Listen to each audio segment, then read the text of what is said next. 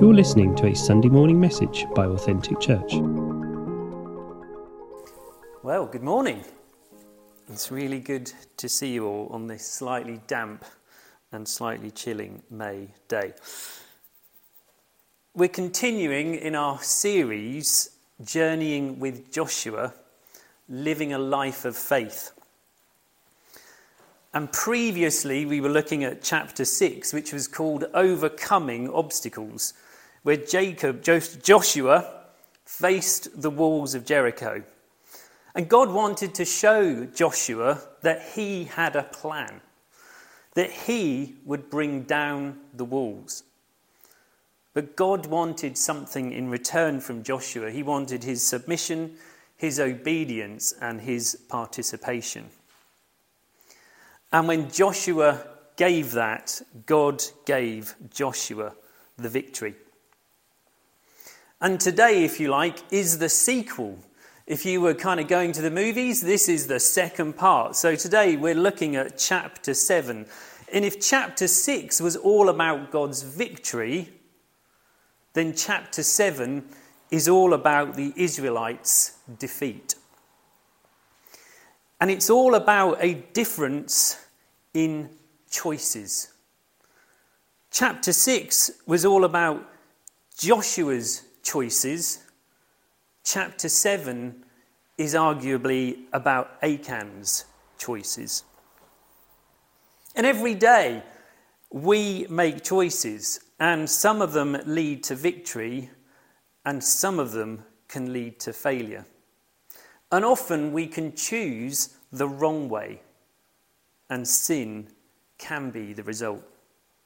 But a failing in life does not make life a failure. And I can testify to that. I'm standing here today in the grace of God. I'm standing here in the grace of God, in his mercy and his forgiveness. So if you have your Bibles, I'm going to read from Joshua chapter 7, verses 1 to 11. Joshua chapter 7, verses 1 to 11. But the Israelites were unfaithful in regard to the devoted things. Achan, son of Carmi, the son of Zimri, the son of Zerah, of the tribe of Judah, took some of them. So the Lord's anger burned against Israel.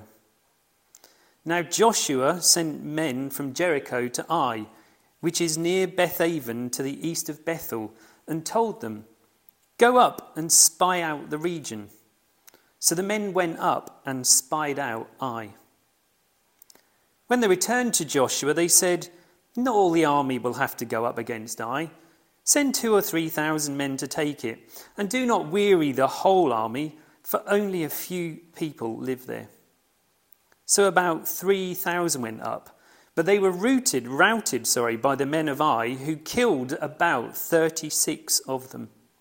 They chased the Israelites from the city gate as far as the stone quarries, and struck them down on the slopes. At this, the hearts of the people melted in fear and became like water. Then Joshua tore his clothes and fell face down to the ground before the ark of the Lord, remaining there till evening. The elders of Israel did the same and sprinkled dust on their heads. And Joshua said, "Alas, sovereign Lord, why did you ever bring this people across the Jordan to deliver us into the hands of the Amorites to destroy us? If only we had been content to stay on the other side of the Jordan. Pardon your servant, Lord. What can I say now that Israel has been routed by its enemies? The Canaanites and the other people of the country will hear about this, and they will surround us and wipe out our name from the earth. What will you do for your own great name?" The Lord said to Joshua, "Stand up. What are you doing down on your face? Israel has sinned. They have violated my covenant, which I commanded them to keep. They have taken some of the devoted things. They have stolen, they have lied, they have put them with their own possessions." So where did it all go wrong? Where did it all go wrong? And if last week was about overcoming our obstacles, this week is about overcoming our failings. So where did it all go wrong? Firstly, they were overconfident. God demonstrated at Jericho that they needed to submit to God's plan. But we read in verse 3, after getting his spy's report, not all the army will have to go up. Only a few men are there. So Joshua listened to the spies, and only about 3,000 were sent. We don't read that Joshua seeks God. We don't read that he committed his plans to the Lord. Everything God had tried to teach him at Jericho, he appears to have forgotten at the very next thing. Put simply, he trusted his spies, he trusted in his army, and he trusted in his strength. Proverbs 16:3 says, "Commit to the Lord whatever you do, and he will establish your plans." Joshua forgot the lesson at Jericho, and he did not seek God's plans. A good friend of ours has shared a story with me before where he said he was in charge of putting on a bonfire party at his church, and he planned it and he did everything and he made it amazing, and nobody turned up. The next year he put it all in God's hands and prepared less, and loads of people turned up. And I think so often God wants to lead us. He wants to guide us. He wants us to follow his plans. Just like at Jericho, when he had those clear instructions of marching around, we need to follow God's plans, not our own. So where did it all go wrong? Secondly, well, God's very clear why it all goes wrong. Verse 11 says, Israel has sinned. They have violated my covenant, which I commanded them to keep. God had seen the committed sin very clearly and was able to tell Joshua, someone has stolen, someone has lied, and someone has hidden it up.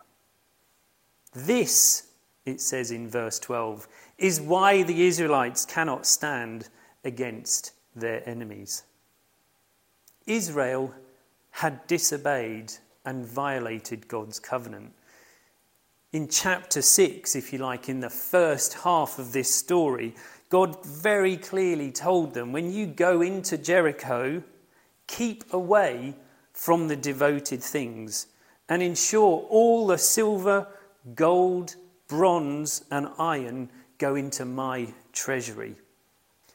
Joshua must surely have been wondering who.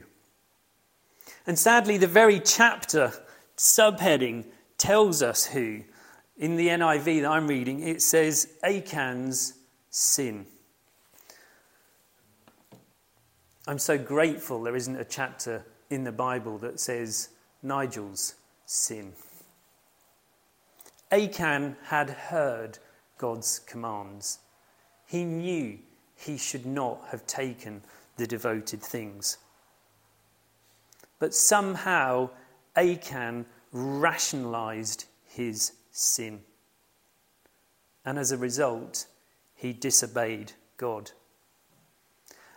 And when God singles him out in this very public way, ultimately Achan confesses, I saw, I coveted, I took, and now I'm trying to hide my actions, just as God had seen. And the consequences of Achan's actions were wide-reaching. They affected the whole of Israel and his loved ones. I wonder if we can relate to this situation. Have we ever failed to consult God and his plans and relied on our own? Have we ever failed to keep God's commands, rationalised our actions and sinned as a result? I'm raising my hand here. So how, thank you, brother, how do we overcome our failings? Verse 19, we need to confess. Joshua asks Achan, "Tell me, what have you done?" Verse 20, Achan seems glad to own up. "It is true, I have sinned against the Lord, the God of Israel." As a result of his sin against God, tragically, he and his loved ones are stoned to death. This isn't a God we quite often like to think about. He did the right thing. He confessed his sins, and he ends up being stoned to death. I can almost hear the Christian critics shouting now, "That's just as I expected. Being a Christian is all about following rules. You get it wrong, you die, you go to hell." God is all about punishment. But I want to say today that this is not the God I believe in. The God is not a God of punishment, but he is a God of love, mercy, and justice. Achan was living under the old covenant. We are living under the new covenant. Romans 6:23 sums this up beautifully, and also God's solution. Paul writes, "For the wages of sin is death." For Achan, it was. For him and his family. But God had to break this pattern. He had to give man, he had to give us a way out of our failings. So Paul continues, "But the gift of God is eternal life in Christ Jesus, our Lord." God sent his son Jesus to die for our sins instead. John 3:16, that famous verse, "For God so loved the world that he gave his one and only Son, that whoever believes in him shall not perish, but have eternal life." And God did not send Jesus to wag an eternal finger at us. In verse 17 it continues, "For God did not send his Son into the world to condemn the world, but to save the world through him." So let's look at some others that have failed. In John chapter 8, we read about the woman who was caught in adultery. And they brought her to Jesus for punishment. They brought her to be stoned. First, Jesus deals with her accusers, who all leaving with their stones. Ultimately, he asks her, "Where are your accusers? Has no one condemned you?" "No one, sir," she said. "Then neither do I condemn you. Go now and leave your life of sin." Jesus saves. He doesn't condemn. John 12, verse 47, "If anyone hears my words but does not keep them, I do not judge that person. For I did not come to judge the world, but to save the world." And if this is Jesus' ministry, Why is it we find it easier to judge the world and condemn the world when Jesus didn't? There's a book been written by someone called Philip Yancey, and it's called What's So Amazing About Grace? And if you've never read it, it's just brilliant. And I just want to read you this little bit here. This is written, the story is conveyed by someone that was working in a church. A prostitute came to me in wretched straits, homeless, sick, unable to buy food for her 2-year-old daughter. Through sobs and tears, she told me she had been renting out her daughter, 2 years old, to men interested in sex. She made more renting out her daughter for an hour than she could earn on her own in a night. She had to do it, she said, to support her own drug habit. I could hardly bear hearing her sordid story. At last, I asked her if she ever thought of going to a church for help.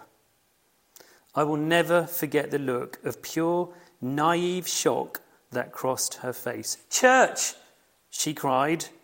Why would I ever go there? I was feeling terrible about myself. They'd just make me feel worse. Our churches should be bulging at the seams with the hurt and the lost and the broken. People should recognise that the Jesus that we know does not condemn. The Jesus we know does not judge. Somehow, have we lost that compassion? Are we quicker to point the finger and point out the sin? Are we quicker to judge and condemn rather than simply put our arms around them and love them? Jesus had food and spent his time with the sinners and the sick and the lost. Jesus said, I didn't come for the healthy, I came for the sick. It should be standing room only in our churches, with people desperately coming to receive forgiveness and healing and restoration and wholeness. Where are they? Are they suffering at home in silence? Because we've forgotten this Jesus who came to save. Jesus does not judge or condemns, but loves and heals. And then he says to them afterwards, very gently and encouraging, leave your life of sin. He loves them first. He heals them first. He doesn't say, believe first, then I'll heal you. This is the Jesus the world is dying to know. So how do we deal with our failings? Like Achan, God still calls us to confess our failings and our sins. But it's not to rub our faces in it or humiliate us, but to start the restoration process. 1 John 1:9 says, but if we confess our sins to him, he is faithful and just to forgive us our sins and to cleanse us from all wickedness. Romans 10:13 says, everyone who calls on the name of the Lord will be saved. How does Jesus deal with sinners?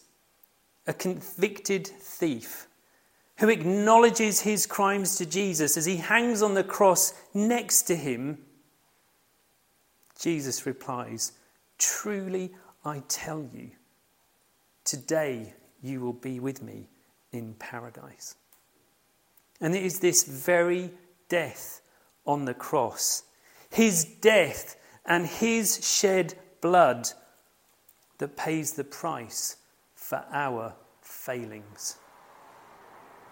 Romans 4 says, he was delivered over to death for our sins and was raised to life for our justification. Jesus' death and resurrection removes our sins as far from us as the east to the west, we read in Psalm 103. Jesus' actions cause God not just to forgive us, it says in Hebrews 8, but to forget our sins. Thanks to Jesus, we are justified and we have new lives, just as if I'd never sinned at all. How do we overcome our failings? Will we acknowledge Jesus, who makes us right with God? Romans 3 says, this righteousness is given through faith in Jesus Christ to all who believe. For all have sinned and fall short of the glory of God, and all are justified freely by his grace, through the redemption that came by Christ Jesus. We overcome our failings by faith, accepting the free grace of Jesus. So we started with choices. The consequence of our failings through bad choices have consequences often not just for us, but also for those around us. But God provides a way out, and his name is Jesus. Maybe today you're feeling you're on your face, wailing to God about your failings. And maybe today God is speaking to you as he spoke to Joshua. Stand up. What are you doing down on your face? When we fail, we need to come back to Jesus. Confess our failings and repent, and he will redeem us. Amen.